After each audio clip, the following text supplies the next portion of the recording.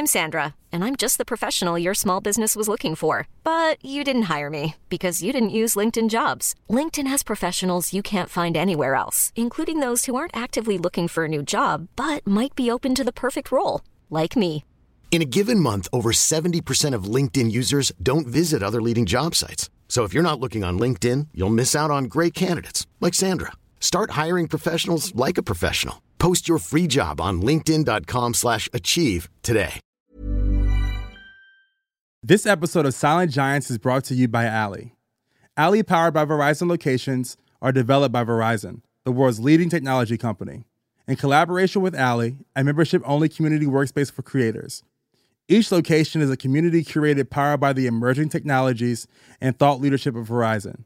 With Ally, Verizon is bridging the gap between startup and corporation by helping the community workspace build next-level ecosystems for entrepreneurs.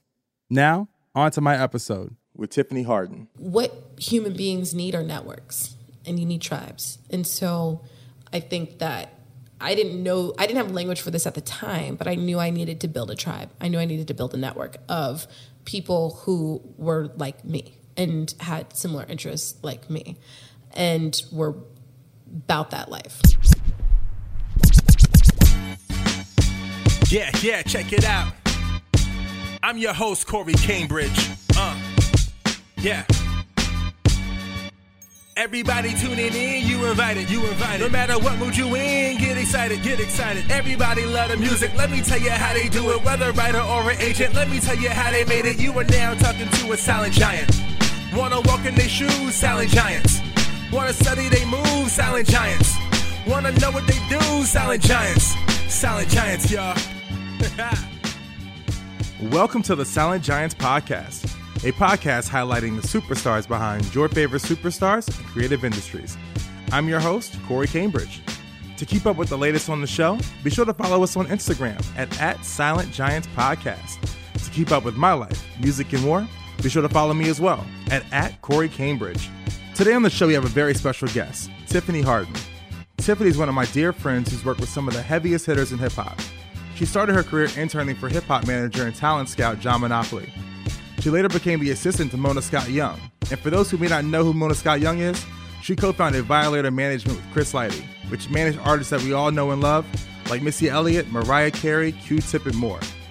After working alongside Mona Scott, she began working alongside music industry heavyweight Steve Stout at the creative agency Translation. She later struck out on her own to found her own management company, Guild Creative Group. In this episode, Tiffany stops by to chat about her life, career, and the lessons she's learned along the way. So, without further ado, let me introduce you to the manager, entrepreneur, marketing expert, my friend, the silent giant, Tiffany Harden. Tiffany, what up? Hi. How are you? I'm doing good. I'm doing all right. Welcome back. I know. Redo. You were one of my first interviews and I sucked. Oh, no, I wouldn't say that. But I did request. You did a great job. I did request. I was like, bro, you done got all good. Yeah. We got to do another one of these. Oh, yeah. I mean, through editing this show, I've just gotten a little bit better. I knew welcome back. I'm so happy to get your story right. I'm much better now. I'm actually talking. See, I knew during the interview. I knew there was a reason why you didn't put that interview out. No, yeah, I was waiting. I was like, seriously, also too, it serves like your audio resume. I want to get it right. Sure. I'm not going to put out something just to put it out. Like this represents people who 9 times out of 10, they're not Kanye. They're not getting interviewed all the time. Yeah. So this interview is very, very important to folks behind the scenes. All the way. Welcome back. Yay, it's good to be back. Don't call it a comeback. And so I want to get your story. Let's start all the way back from the beginning because you're from Chicago. I'm not. Whoa, wait, you're not from Chicago. You lived in Chicago for a long time. College. Wait, where are you from? Good question. I grew up all over the place, but mainly Texas. Okay. Dallas, Texas. This is what I represent. This is what I'll say. I represent Dallas, Texas. Okay. I represent a little town called Neenah, Wisconsin. That's where I spent my high school years. Okay. And then that's what got me to Chicago. And I represent Chicago as well. So I will always rep those three places, hands down. Okay. So you're American. I'm a regular Black American. So who do you identify with as far as like a sports team? Do you follow sports? Cowboys. Cowboys. Oh, come on. How about them Cowboys? Come on. Just don't do that to me. I mean, the stadium was literally like, every time I would have to go home in Coppell, Texas, that's where I used to live, we would have to pass the stadium, which happened to be in Irving at the time before they moved to Arlington. But I was a fan, when they were in their heyday, when it was Dion and Emmett and Troy and all that good stuff. And then, Chicago Bulls, of course. I mean, I can't even identify with sports now, actually. It's not really my jam. Like, I can't be like, did you catch game 3? Like, let me not even front like that. Well, also, we're busy people. Yeah. You have time for that. I was like, oh, it's the finals? Question mark? I will give you a pass on Dallas because you're allowed to be a Dallas fan if you're from Texas or around the Dallas area. Yeah. Oh, I was definitely in Dallas. So it's okay. Yeah. It's okay. I was in the DFW Now, my folks in D.C., I got a problem with you. Ooh. But it's okay. That's funny. So I spent most of my time, a lot of people think I'm from Chicago, actually, because of, Well, I associate you with... Yeah, a lot of people do, because I do think that when you are in college, you grow. That's where you light up, and your wings start to unfold. And so that's a strengthening period in your life. And, Chicago definitely changed me, and I'll tell you why. I grew up in, suburbs. I grew up in white suburbs, and there's nothing wrong with that. Yay, good education and such. Nothing wrong with that. Ain't nothing wrong with that. But what happens is when you're a young Black person and you're not raised in, really diverse areas, you can sort of lose sight of like your culture and what's going on in your culture. So when I was living in Dallas, I didn't realize how, great it was because, we had, hip hop and R&B on a regular basis. I moved to Wisconsin. Nobody was playing hip hop and R&B. There were no stations. There were no stations playing hip hop and R&B until Country Grammar came out. And that was a significant amount of time to be living somewhere where that wasn't the case. So, and why did the move happen from Dallas to Wisconsin? Because my dad's really great at his job. Okay. I was more of like a corporate ladder brat. So, my dad, he is an executive, and he worked at the time for Kimberly Clark, which makes tissues and Kleenex and stuff. And so he's great at building teams and building systems and making them run more efficiently. So whenever he did it in one place, they'd be like, go do it over there. And so that's what he did, and that's what made the move happen. I was not a happy camper. I mean, Dallas was the lie. Dallas was it when I was growing up. And I basically went from kids coming to school in their Beamers and their little Bebe shirts and all this stuff to walking through school, and I saw just like tie-dye shirts with little teddy bears on them, and I was in long hair and moccasins, and I was like, what is this? Now, are you like in Madison? Oh, no, because that's where Black people live in Milwaukee and Madison. Milwaukee, okay. I was not there. Okay. I wasn't there. I wasn't there. I literally actually was just having, I was having dinner with someone, and this guy was like, oh yeah, Wisconsin, I used to live in Milwaukee. And I was like, oh yeah, I used to live in Wisconsin too. He's like, oh yeah, where? And I told him I lived in a place called Neenah, Wisconsin. He said, I've never heard of that place. And I said, because no Black people live there. And it was funny because, I mean, there were a few people, I can count them on my hand, we're all friends on Facebook today, but like, it was rare. It was really, really rare. And where is this like located? Is this close to It's 45 minutes south of Green Bay, and it's about 2 hours away from 1.5 hours away from Milwaukee. Is the major city? Green Bay's the major city next to me. Yeah. Well, what's funny too was like I didn't realize how culturally relevant Wisconsin was because we were passing a city. It was called Oshkosh, and I was like, "Oh snap, Oshkosh B'gosh!" Yeah. I was like, "Oh my god!" And then I was like, "Oh, Green Bay Packers! Oh, like the football team! Oh my god!" Like it was like one of those things where I was like, I really didn't realize like those were actually real things. Yeah, look, is Oshkosh B'gosh inspired by Oshkosh, Wisconsin? No, it's from there. Like that's where the company's from. Got it. I didn't know that. Yeah, it's a whole thing. Okay, I just learned something. You just learned something. And all of these, like, super Native American names like, Waukegan, not Waukegan's in Illinois, but like Waukesha, Menasha, Kenosha, Okay. Nina, shit like that. It's just like, I learned a lot, but it wasn't enough. But I'm glad we're actually starting with Nina, because that's where I knew I wanted to work in the music business. And it was really because, thank God for HBO, Def Comedy Jam, because that's where I got my Black culture. Yeah. It wasn't coming from the radio. I was really feeling a way about it. And thank God for also MTV and having a great premium cable package. Shout out to my parents for that. Yeah. Because I would be lost without it. And Dad making that paper. Yeah, so Daddy making that paper. HBO. Yes, please give me HBO, Dad. That was baller status back then. Yeah, HBO. Right. Y'all want to come to my house? Or Showtime. And yeah, we had all of it. Oh, no, yeah, Skinemax. Cinemax. I don't know what that is. That's like, at 12 o'clock at night when it was a softcore ain't nobody looking at Skinemax. I was on that.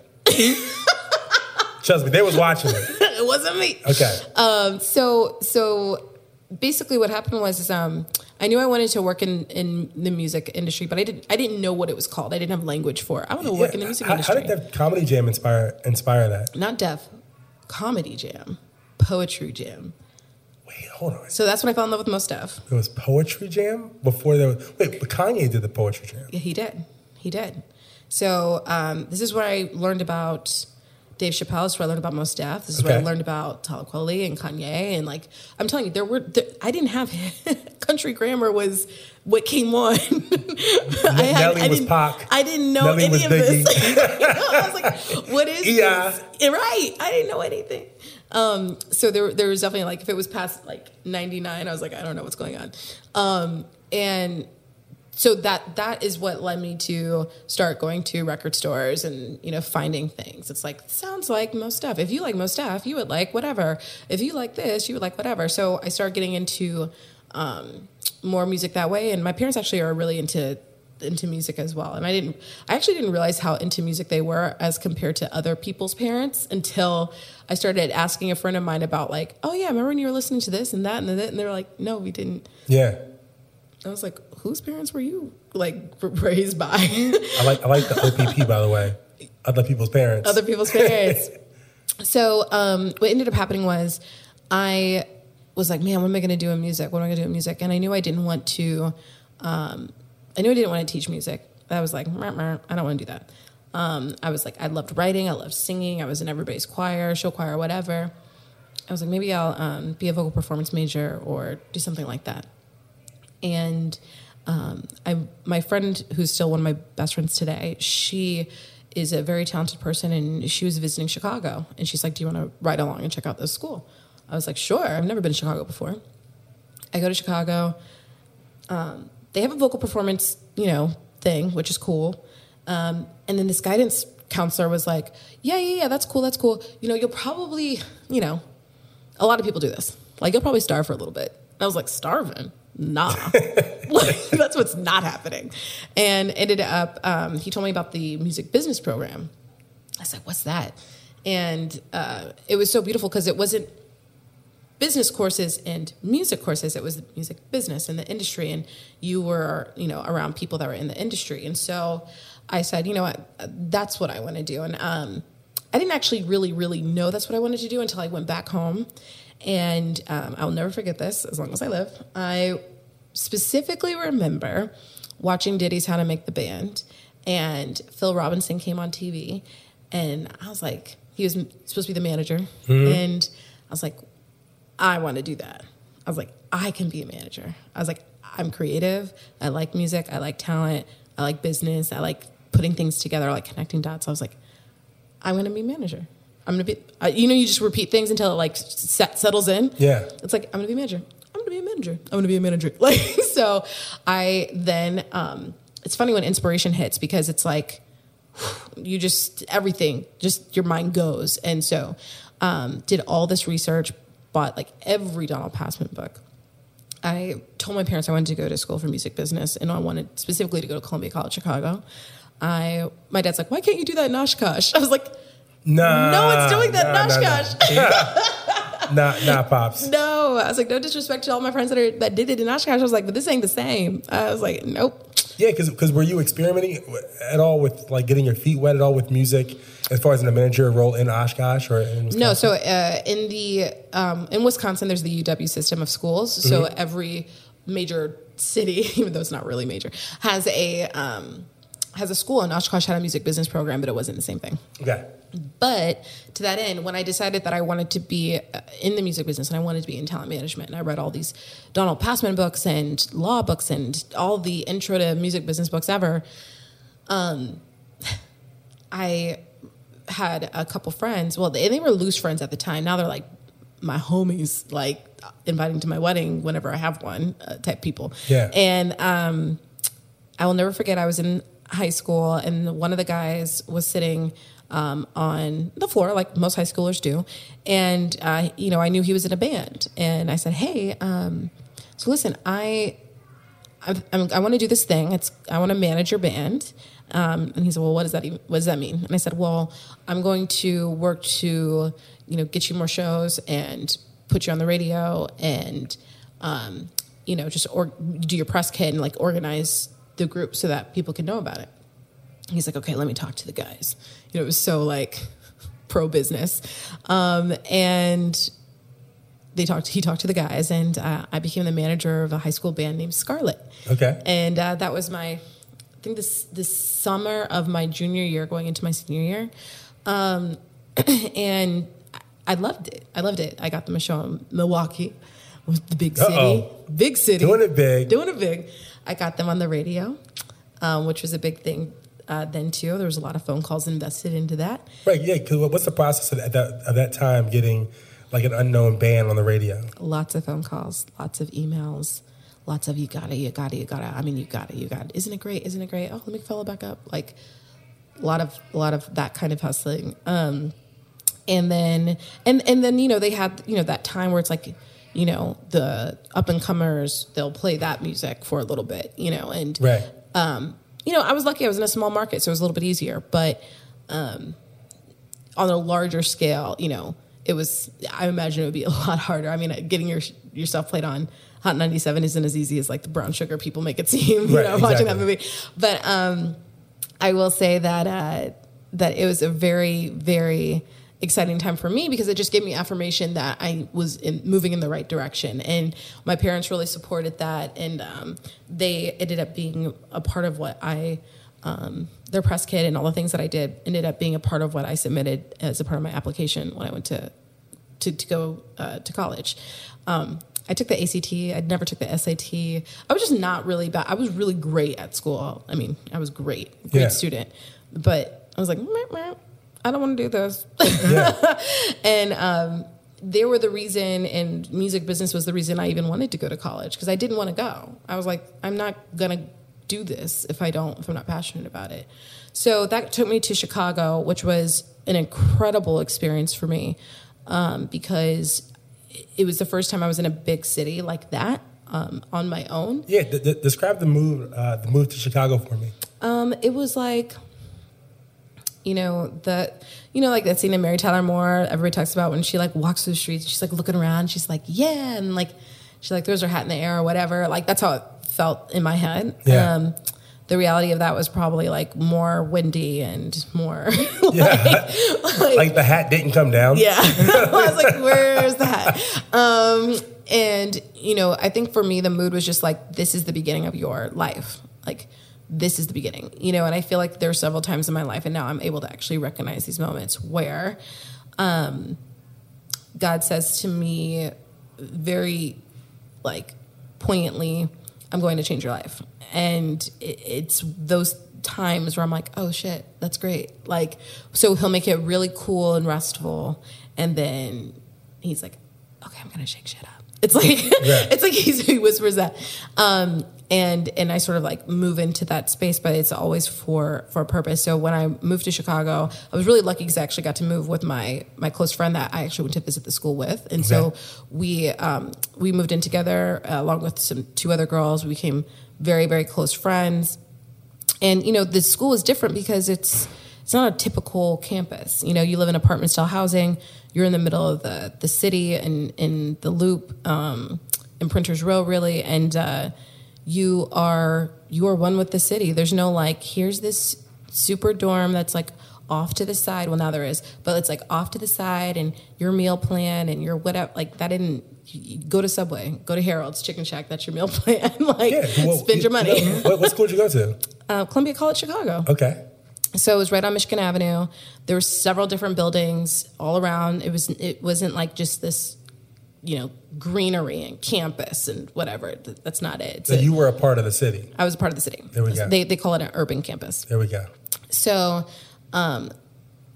so in my, my class schedule was really dope. And, one of the things I realized early on was that I needed to be in the system in terms of like, I learned networking very early on. I didn't realize it was networking just because I'm an introvert and I'm culturally curious and I like people. So I just talk, and see what other people are into. But I also needed a job. So I ended up working in the department for my major. And so I met all my teachers before they were my teachers. I met everybody. I mean, thank God for that, because I took finance and I knew damn well I should have got an F on that. And he was like, you're going to get D+. I was like, yes. So I passed, which you had to do in order to graduate. Yeah. So, he didn't even tell me anything like that. I just like looked at him and I was like, thank you. I like whispered, thank you. Yeah, is that unspoken? Is that unspoken like, you're the man? Because I showed up for every class. He knew I was trying. It was just like, I don't get it. Yeah, exactly. Like, I don't get it. You're not going to make me get it. And Lord knows I'm going to hire an accountant. So there's that. At any rate, but being in the department meant everything. And I knew that I wanted to be a manager, but I also knew I had to be under another manager to learn management. I didn't think that I could just get talent and then be super manager. And at the time, which is a very mature stance to take at that point in your life, because very few people. I didn't really recognize the importance of mentorship until maybe my late to mid 20s. So, and any person that we see in successful positions. Think of all the rappers. Mm-hmm. Every rapper that we love, someone else told them to love them. Mm-hmm. Told us to love them. Mm-hmm. So even if it was your friend. Exactly. Well, like Drake. Mm-hmm. Well, Wayne told us to love Drake. Mm-hmm. And, yeah. That kind of cosign, yeah, for sure. Or Eminem with Dre and so on. And then Eminem with 50, right? Like exactly. The whole chain, So to understand at that point in your life that the importance of mentorship, I think is a key. Yeah. Getting back to sort of what I knew then, I just knew that I needed to be in it. And if I can set the scene a little bit, okay, so I'm a freshman.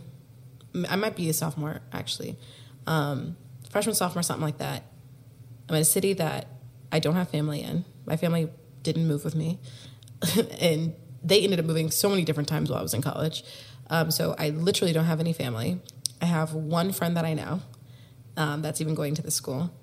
And that was really all I had.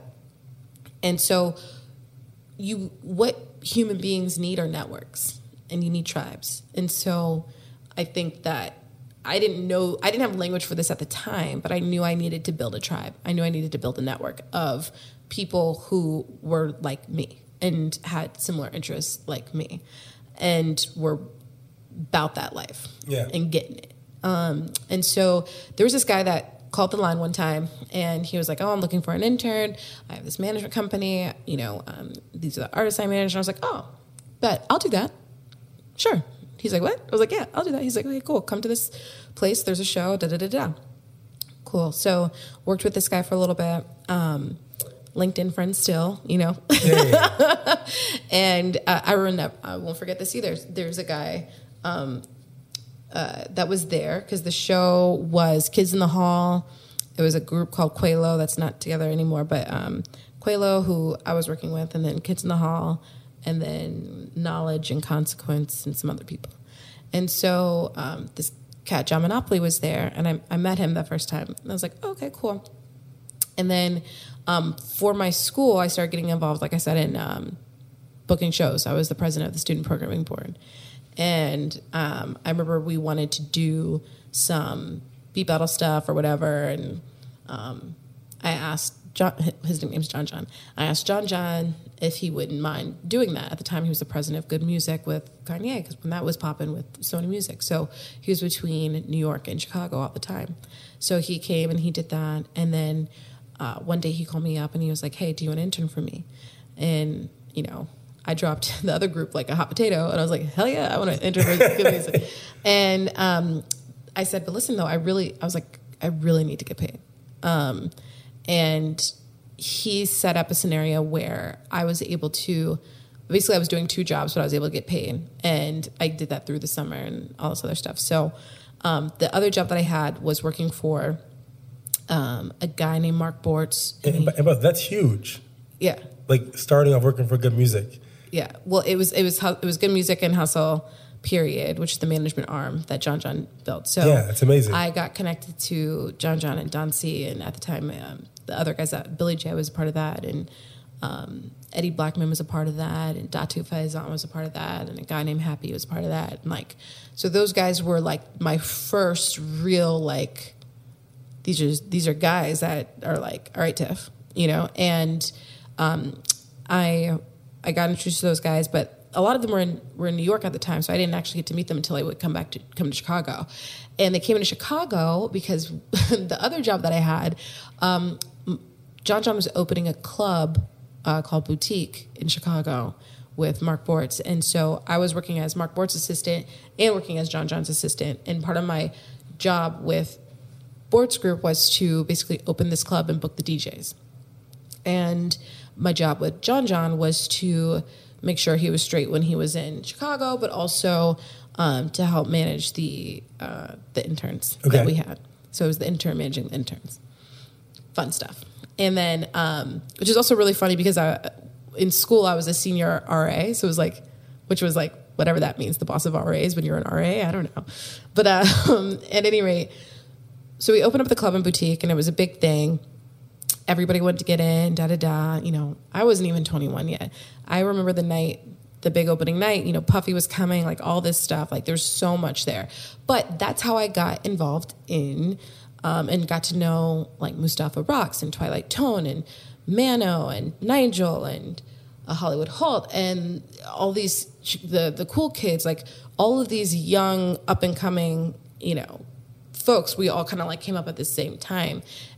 You know, and I knew Virgil, you know, before he was Virgil Abloh, you know, and I'm just so proud of him because, you know, when I first met him, he was an architect that was just wanting to get deeper into culture. And I remember introducing him to Manap. And, you know, there's just so many beautiful things that sort of happened between 2003 and 2007. So many beautiful things. And I was just sort of like a part of that.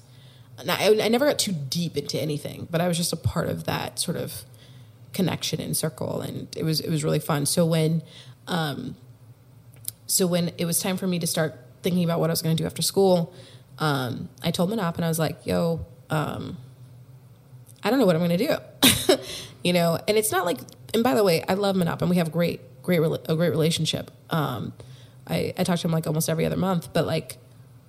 This wasn't a situation where he was like, you know, yo, tell me what's going on. Tell me your problems. You know, like we just happened to have, I'm telling you the highlight reel. We just happened to have a conversation. And he was like, what are you going to do? And I'm like, I don't know. Yeah. And I was like, New York is going to swallow me up. I don't really want to move there. I want to have a job before I leave school. Maybe I'll go to Atlanta. I don't really know. You know, at the time, I think T.I. was popping. And I was just like trying to figure it out. And I also had another event to do with the student programming board, and we wanted to put a woman on the stage and to share her story. And so one of the girls who I worked with on that, her name is Brandra. She actually now works for Motown, but she recommended Mona Scott Young, and I was like, oh, I don't even know who that is. And I looked her up, figured it out. Manap connected me. He said, you know, she's down, and you know, get with it. And, you know, she came and we connected, we vibed. And, you know, the short story is I started working for Violator, which at the time was the management company that represented Missy Elliott and Busta Rhymes and Puffy. And, you know, they did Mariah Carey. They had the Violator All-Stars. tribe, just name a hip hop person that mattered. They had it. And also too, for folks who are listening, who may not know who Mona Scott is, because she is a beast in the industry. Explain who that is, because this is a major opportunity that came your way. It was so major. Mona Scott Young is someone who, talk about something for nothing, West Indian Haitian woman who really took Missy Elliott to stardom. She took Busta Rhymes to stardom.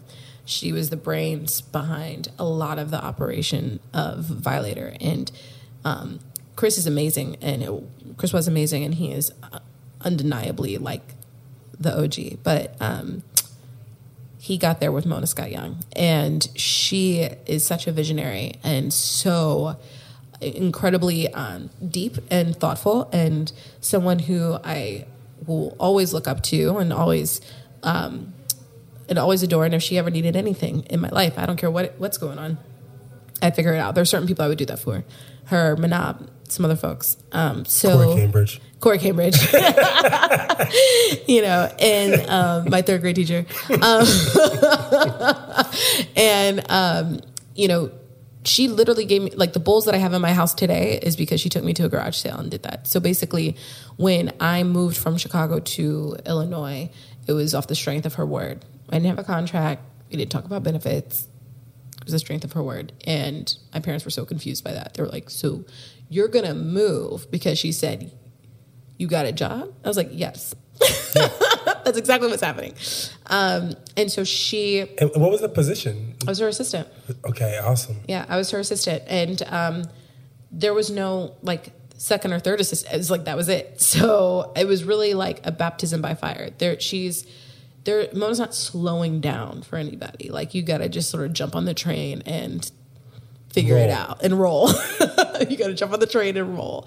And, you know, she did have really great teaching moments and, you know, fun stories that I was, maybe it was like, I don't know how long I was working for at the time. It wasn't a long time. And my responsibility was moving Missy around, like making sure she got to where she was supposed to be. And I fell asleep, and I think Missy was trying to call me, or people were trying to call me. Missed everything. Woke up, saw all the phone calls, missed calls. Called Mona, shook. I was so shook. 21, very shook, green, no experience. And Mona has a very distinct voice. It's low, it's raspy. And I was like, hey, Mona. And she was like, oh, did you have a good sleep? I was like, oh, I'm screwed. I was like, please let me keep my job. I just moved here. She's like, oh, I hope you got a good sleep. Yeah, so I was doing your job when you were sleeping. Don't let it happen again. I was so upset. Yeah. So let me tell you how I slept on my BlackBerry all the time. All the time. You couldn't catch me slipping after that. You couldn't catch me slipping. And it was one of those things where, you know, when you respect someone so much, like, disappointing them is like earth-shattering. Yeah, for sure. You know? And in particular, you know, when you're in the service business, like, management is a service-based business. So, like, you want to make sure that you're doing your due diligence, you're doing a good job, and that you're making sure that shit's on point and you know, everybody's happy. In my case, I happen to be having to serve Mona, and I'm serving Missy and any other client she throws my way. So that's like double everything. Right. You know, and being young and naive, there's certain things that you can't teach experience. You just have to go through it. You have to go through it. And I went through it. You know, I went through it. There were things that I look back on now and I was like, yo, how did I take so many damn cabs when I was in my 20s? I was making $25,000 a year, maybe less after taxes. Like, how was I eating out? Like, who was paying for this? Yeah. I was like, I'm sure there was a few cabs I probably jumped out of. But, like, you know, it was all for the love for the experience. I went to LA for the first time with Missy, got to experience video shoots, got to experience concerts, got to experience so many things. Contracts, people. What video shoots were you able to attend? Chingling. Oh, wow. The Chingling video shoot. That was fun. Grammy parties, you know. And from your perspective, what was it that you noticed about Missy that made her special as far as her work ethic? It was fun for her. It wasn't, you know, it's work.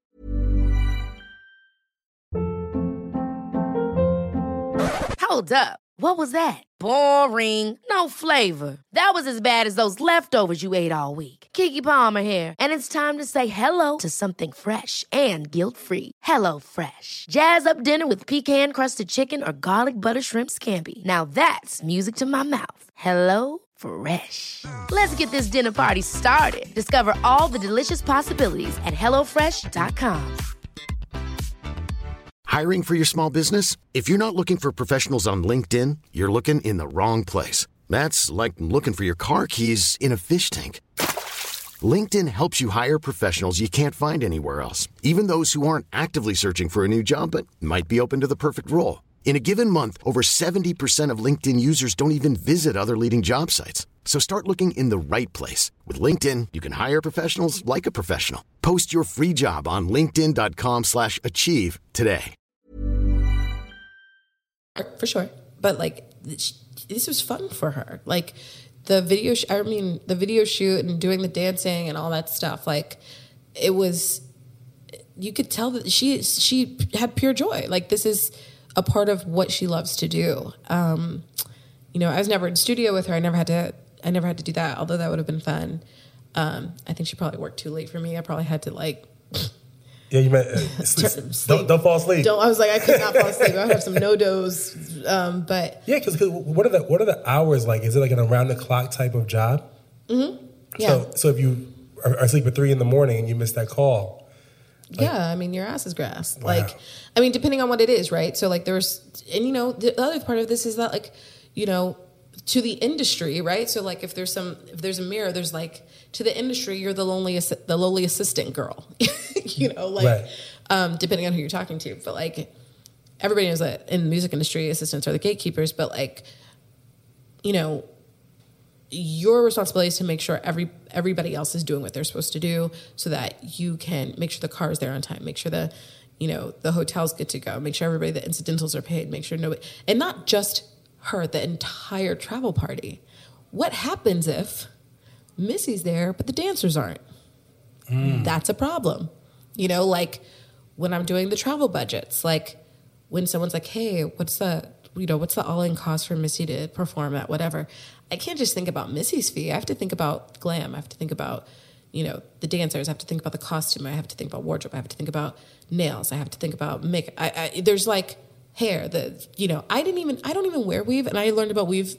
So much weave I learned about just from working with an artist who requires glam. You know, like there are so many things, so many levels to putting that on that you just I didn't think about. No one really talks to you about that in college. No one says, hey, I'm gonna need you to make a travel budget, you know, or a travel budget for a tour, or, you know, no one talks to you about that part. So this is like on the job training at 21 that I wouldn't have normally had. Meanwhile, you know, my friends are, you know, doing, maybe they're in internships, or they're, you know, they're not doing travel budgets. I can tell you that. Right. You know, I can tell you that they're not, trying to brainstorm what might make sense for, you know, anything that's going to happen at midnight, you know, or like how to figure out, you know, how to like tell your boss that the, you know, the shit that she was planning isn't going to work out because the producer wants to do something else, you know, like all of these things. And because you're going to get it, like how you're going to get the grunt of everything. You might maybe one day get a thank you, you know, like, so that sort of stuff like sticks with you. And then, you know, there's so many lows and highs and all of that. But I do know that like one of the things that I really figured out too is, going back to Steve's advice, is that this thing is a marathon. Like, nobody has ever been in their quote unquote job forever. I mean, Mona was a part of building Violator and she left. Right. You know, like there have been people that have built, you know, empires that have left and have done something else. Like, this thing is a constant moving thing. Also, too, I was talking to a friend yesterday. One thing we were talking about was equality. Mm-hmm. And we were talking about what equality means to him, he was white, and what equality means to me. And I said, well, how often I asked him, how often have you had a black person cut you a check? Like, your salary check is paid by this, you have a black boss who cuts the check. For you having a black female in that type of leadership position, how did that impact you and your career? And what did you learn from that, and how did that impact you? Mona's a master negotiator. I wish I was on more phone calls with her when she was getting busy doing that. And she made people.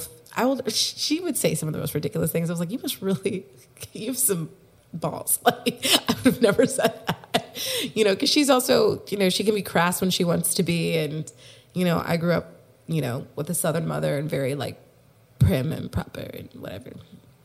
But that was that edge that she had, you know, and I feel like some people can get away with that edge. I don't think I'm one of those people that can get away with it unless like you take me there. Yeah.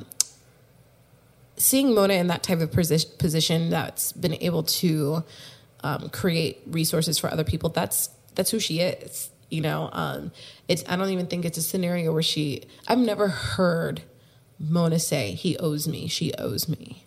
I've never heard her say that. And granted, you know, I'm not with her every day, you know, but like in the time that I was with her, she never had this like, call so-and-so, he owes me a favor.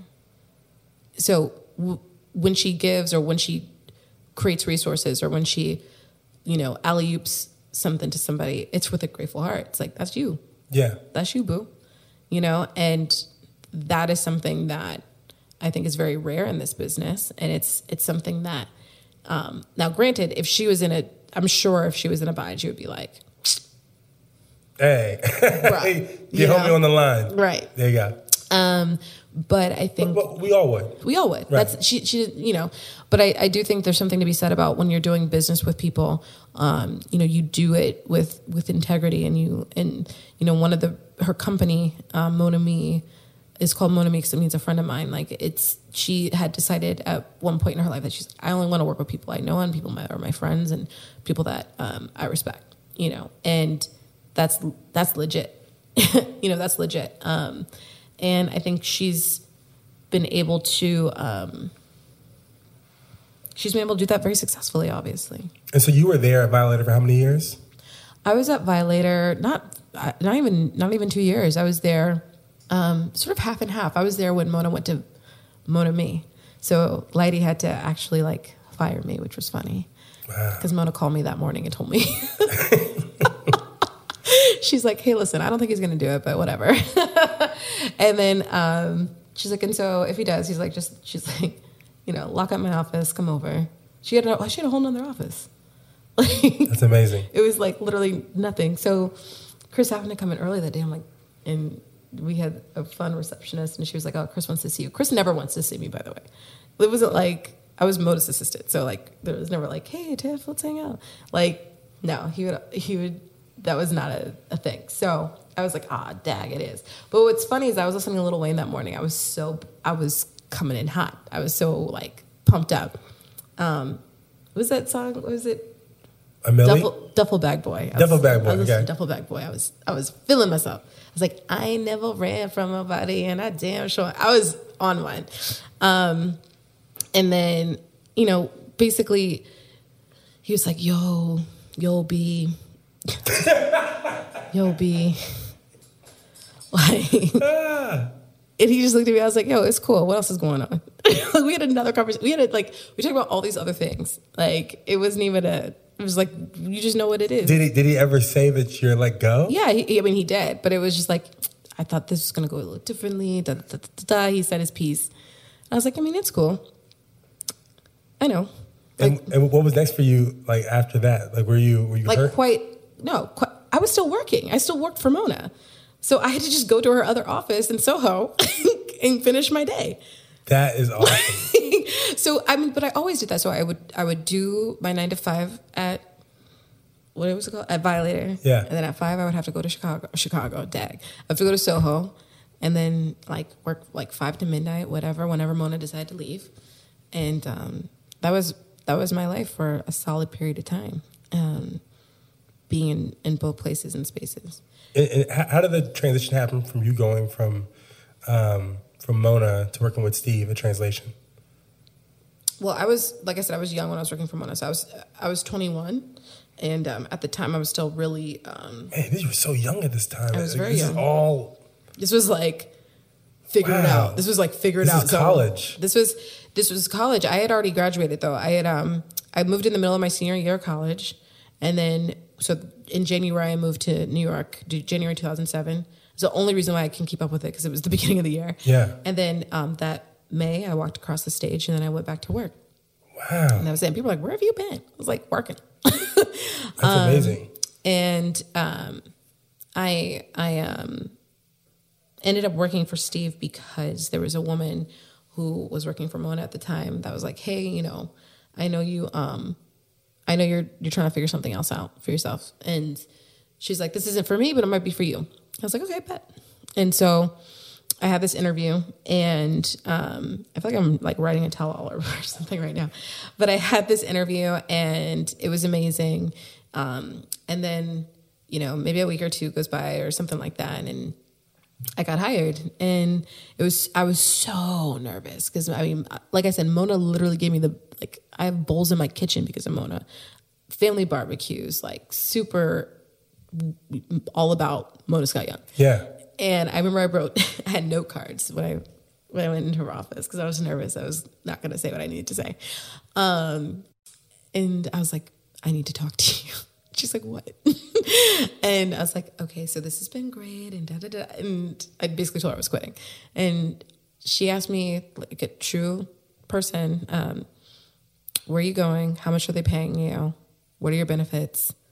Like, just like, who's taking care of you from now on? Yeah. It was really cool. And, she also recognized that it was hard for her for where we were to be a teacher, a mentor, and a boss. Like that, it's very hard to do that. And you have to have people around you that can do that, because there are things that she just didn't have time to teach me, and sometimes when you don't have time to teach someone how something should be done, you can get frustrated, and then there's all that. So being able to recognize those nuances in the relationship, I think was really key for me. I will say this though, the reason why I talk the way I do, especially on emails, because of Mona. Mona would make me write an email, send it to her. She would edit it. She'd send it back to me, and then I would send it. So literally, like, that level of detail. And a lot of people, a lot of my friends were like, still to this day, "You're so business. You're so business." I was like, I literally would have to get my emails written by, like, Mona would write my emails. Like, she would, or edit my emails rather. So like, I this is how I write because this is how I was taught to write. So business writing 101 with Mona Scott Young. That's amazing. And then, so then I ended up working for Stout. He didn't interview me. I got the job, but he didn't interview me. And then, he is very different from Mona, like incredibly different from Mona, just in terms of just they're different, and it was a different type of person for me to get used to. Yeah. But, I think it was easier for me to get used to him because I was already used to music business types, and I think that he was just such a genius in everything. But you had to sort of be able to cut through the bravado to understand what he was really saying. Because delivery is important to people. And sometimes, like, you know, if you're somebody that gets off put by, you know, bravado and waving hands and loud voices, then, you know, that might not be the best place for you. But working for him was, I was working for him as an assistant for maybe like 3 years, which was interesting. And then for a year, I was working in new business. So I moved out of his office and was in a managerial role. And then at the time, the social... Sorry, people. You good, bro? I'm good, promise. At the time, social media was just becoming a thing in agencies. And so we started a discipline of social, and he knew that I was always really into that. And so I transitioned into being in the strategy department, being and basically doing influencer marketing, and the proper name is distribution and partnerships. And what was that like for you at this point in your career? You had been, you know, largely executive assistant, so working alongside the bosses. Mm-hmm. What was that transition like leaving that position? Was any nervousness or? I wouldn't say that I was nervous as much as it was, what does everybody else do? Yeah. I mean, were you more so excited? Were you? Yeah. I mean, I was in Steve's ear like all the time. I was like, I don't want to do this anymore. I don't want to do this anymore. You know, and for me, I knew I needed I needed growth. I needed learning. And so I really pushed for that. And, you know, maybe in some ways tactfully and maybe some ways not as tactfully and very direct. And I was able to get that. And I was able to get another mentor in that process that was able to literally teach me how to write strategy. He's still my mentor, Marcus Collins. And he's somebody who I knew. It's funny because I knew, but he became my boss. And, you know, then I really got to know him and really got to understand. I really got to understand what was sort of required to complete the picture, you know, like, so at one level, I can count all the change in your purse real good, you know, like I can think really fast, and I can think about positioning, and I can think about all of these things. And I had all these relationships and all these networks that made sense at a bigger level. Right. But like, if I had an idea, if I needed to sell something, if I needed to sort of get through the back door, I needed to be able to put my idea on paper and be able to walk a strategy from the beginning to the end and tell this story. And I needed practice with that. So that was something that you can't get in anybody's EA position. You have to do that work. Someone has to teach you how to do that. Yeah. I will also say that, you know, there's this thing about like identity that I think is really important. And you know, I knew for myself, I needed to create my own identity. I wanted to be able to stand on my own name. I didn't want to have to be like, oh, that's Mona's girl, that's Steve's girl, or that's whoever, you know, because that's what happens, right? Like, oh, who's that? Oh, they work for Mona, they work for Steve. You don't even have value anymore. Your value is associated with these people. And I knew I needed to create a different set of values for myself that I could translate and I can present so that I could be me. And there's a lot of unwritten laws in this thing. And this was sort of prior to, this was prior to like executive positioning and, you know, IG branding and, you know, all of this stuff. So, when I went from doing that into even, you know, building my own business, it was a big piece of that was like, who is Tiffany and what do I want people to know about me? And like, what is this? Because today I see on Instagram and Twitter and all these other places where people are like taking pictures of everything and everywhere and all the cool places that they are and, you know, with their boss and all this stuff. And there was a point in time where it was like, I couldn't even imagine asking Steve to get into a picture with me or Mona to get into a picture with me and tweeting it. Like, are you out your mind? Yeah. Like, can't do that. No way. I can't imagine. There's some of the places I've been, some of the things I've seen. There's no way I could talk about that or, you know, even tweet about that or whatever. And today it's like, you know, it's all out there, you know, and it's a part of like your stunt factor. And I'm not really, like, I'm still not really with that, and I don't think I'll ever be with that, because I think, when you're in management, and at the time, when you're in talent management and you're dealing with people like that, you are paid for discretion. You're paid to make sure you do what you're supposed to do. Right. And so do you think that feeling of, being Mona's girl or Steve's girl, which is different for any person, to feel that way, led you to want to start your own business? No. I wanted to start my own business before I even worked for anybody. My mom's an entrepreneur, and I knew that I always wanted my own, but I always knew, I was never naive to the fact that there was a path. I always knew that I'd have to lean on people and, figure out how I can get there, and I knew that I needed networks. I knew I needed connections and tribes and all this stuff. So it was just a matter of time, what I didn't know, I went to translation at a time when the music industry was really starting to lean on the advertising industry. I didn't know that at the time, at the time, I was at Violator and Lighty was building Brand Asset Group. Cool. Okay. Whatever that is. But that was on a different floor. We didn't talk about it. I didn't know what that was. Yeah. Brands. Cool. Whatever. Missy Elliott. Right. So it wasn't until I went to translation did I really start to put the pieces together. Wow, culture really depends on the dollars and the investment of the advertising business, and the advertising business really depends on the currency of culture. And they want to get under the nuance of it so that they're sort of participating in the messaging that makes the most sense for these communities. If you're doing it right, and translation was, even by definition of the name, was just a piece of that puzzle. And so I put myself in a lot of brainstorms and a lot of meetings. And so I was really able to get my mind to a place to be strategic and to understand, I have a part in this. I can actually, and this is where the nugget of my business came from. It's I can work with brands and advertisers and talent to sort of help them understand, how these two industries play together, and sort of what you need to do on the talent side to understand this a little bit better.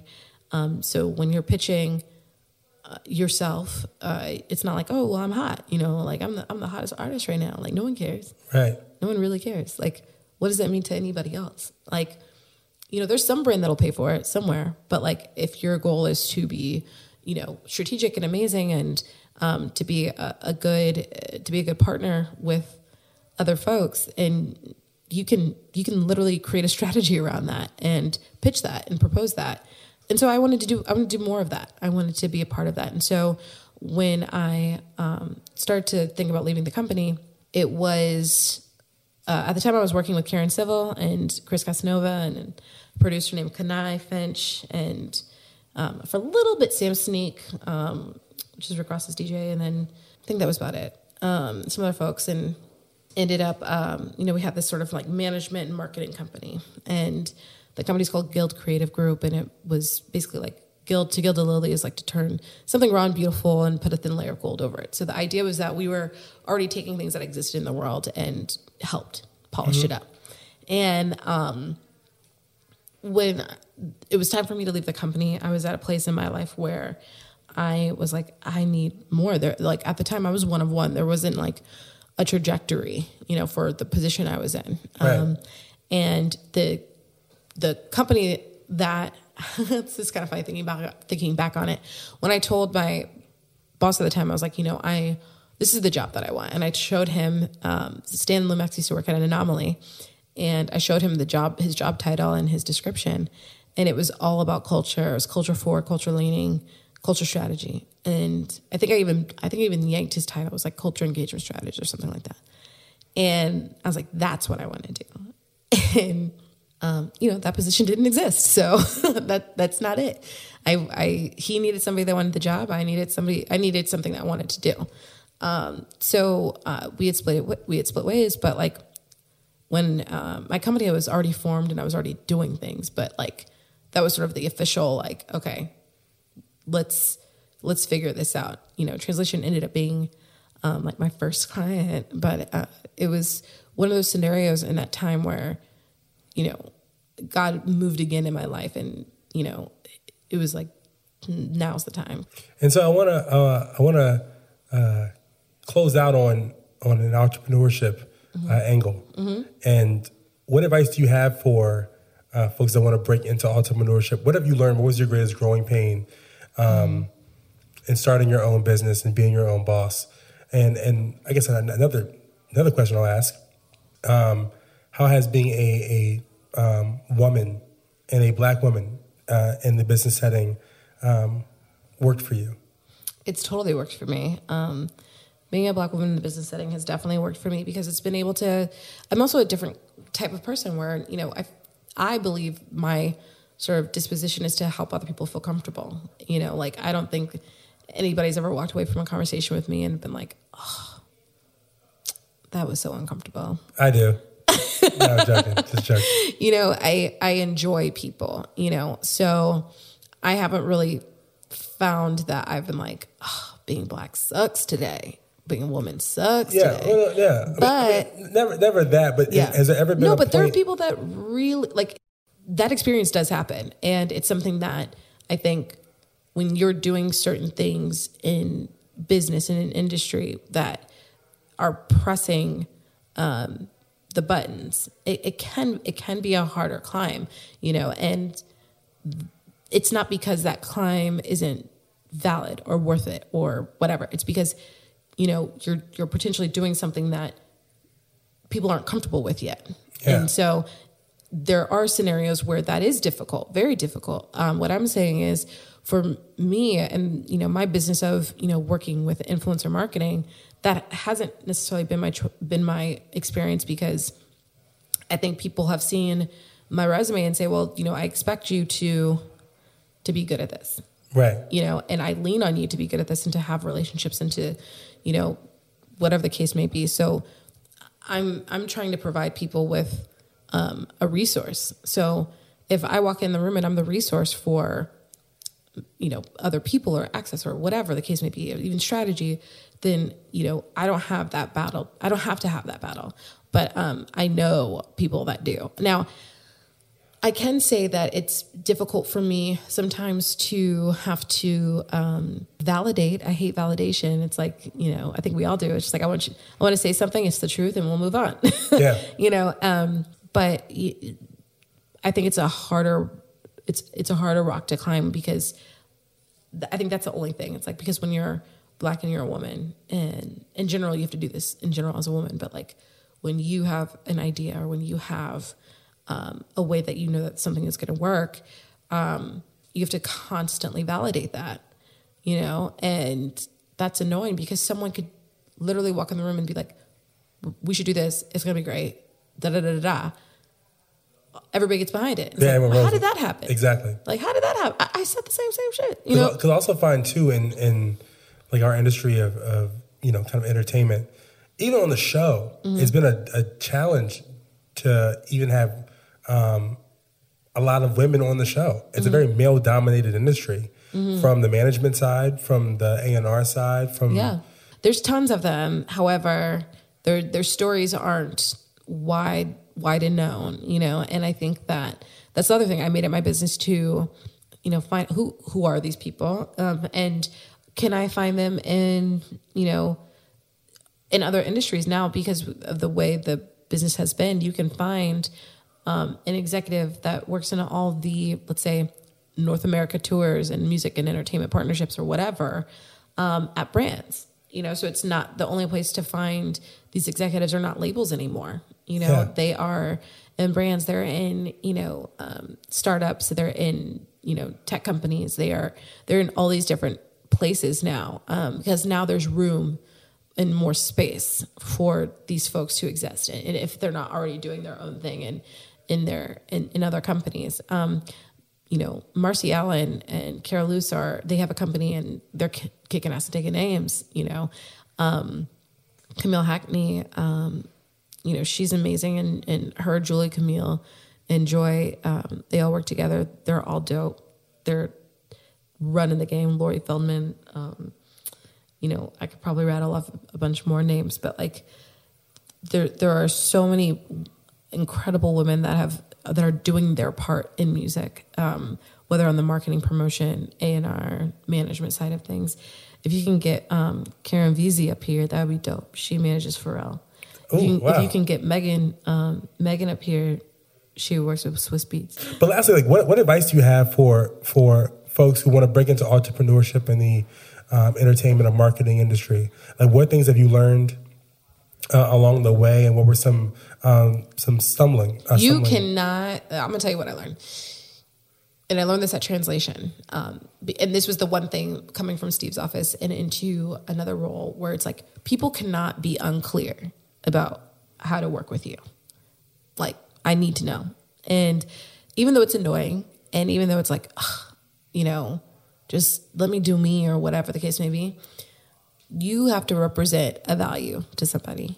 And if you're able to articulate said value, then you're able to, people can stick that in their heads. And, you can share the other things or whatever, but like, be clear about not just who you are internally and altruistically, but like, be clear about what you bring to the table and what your value is. It's like, I'm Tiffany Harden. I work with brands and advertisers on the influencer marketing strategy. I help bring these cultural messages and brand messages together for powerful campaigns. I think that's literally what's on my website. Like, you have to be very fucking clear. And if at minimum, the only thing that anybody has ever gotten from that is she works in influencer marketing, boom. That's it. Not like, oh man, I do some video, I do some of this, I do some of that. I don't even know what that means. I don't even know how to work with you. Yeah.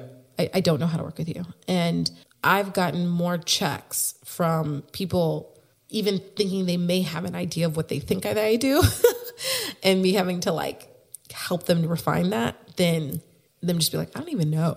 You know what, too? I think we're living in an era now where I think folks have to start to realize that we are our own little brand as a person. Whether you work for someone else or not. No, totally. I mean, so like even being able to pivot, like if something's not working for you, being able to pivot, I've had to do that. I stopped managing. Like I really stopped managing talent, and I didn't want people to think of me as just a talent manager, even though my biggest part of my life has been that. Like at this point, I've been working with brands and advertisers more, but like, I didn't want someone, I still hate when people are like, oh, can you manage me? And I'm like, I can't, but I might find somebody else that can. And it's not because management isn't in my DNA, because it is. It's just, I choose to use those skill sets a little bit differently. So there's one person that I am working with that I do manage, and I'm not, but it's a bigger picture type of thing. And it's Corey Cambridge. joking. It's a woman named Lauren Ash for Black Girl in O. And but what I'm doing with her is creating, strategy and business development and an investment value proposition. Like I'm thinking of the biggest picture, and it's not like just whatever the pennies on the dollar is, whatever that is. Like I'm not just thinking about that, although that's nice and that's beautiful. I'm thinking about like if we're going to elevate this, what does that look like, and who should we be getting in bed with for that purpose? But I only got there, and it took us like a year for me to even get to that. And she wanted me to do that a year ago, and I was like, I'm not ready. But it took me a year to get to that, only because my life had to change, and I wasn't really in a position where I wanted to work with influencers or talent in general. Because talent management is a burnout, and it's thankless, and it's something that you have to really just be about. Right, and I wasn't interested in that, and you don't get paid enough for that. So anything in life at this point, you got to be about it. You got to be about it. You got to really be about it. The saying is, if it's not a hell yes, it's a hell no. Exactly. And as my life started changing and I started getting deeper and deeper into my wellness journey, I was like, well, I want to work with somebody who's in that space that I can identify with, that I want to see more of. And, Lauren's been featured in Glamour, Marie Claire recently. We just signed her as a Nike trainer in Chicago. That's where she lives. And by the way, Chicago just keeps calling me back sometimes. It's kind of crazy. Like there's not been a scenario where I'm like, you know, I don't go to Chicago often, but like my most favorite people are from Chicago. Kind of mine too, if not from Virginia. You know?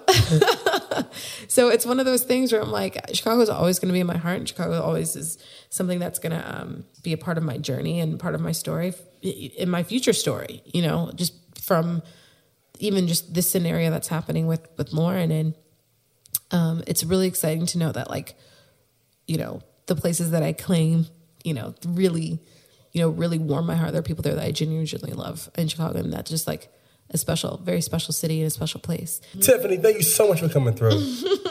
You were the best. Corey. Honestly, you're the best. Thank you so much for that. I'm going to take that compliment. You already know. You already know. Thank you so much for coming through. Thank you. Silent Giants. Yeah. Thank you so much to the Silent Giants behind this episode of the Silent Giants podcast. This episode has been mixed by Mark Bird of MBM Studios, located in Astoria, Queens, NYC's #1 recording studio for music, podcasting, and other audio recordings. Be sure to follow them on Instagram at MBM Studios NYC. I'm your host, Corey Cambridge, signing off till next time.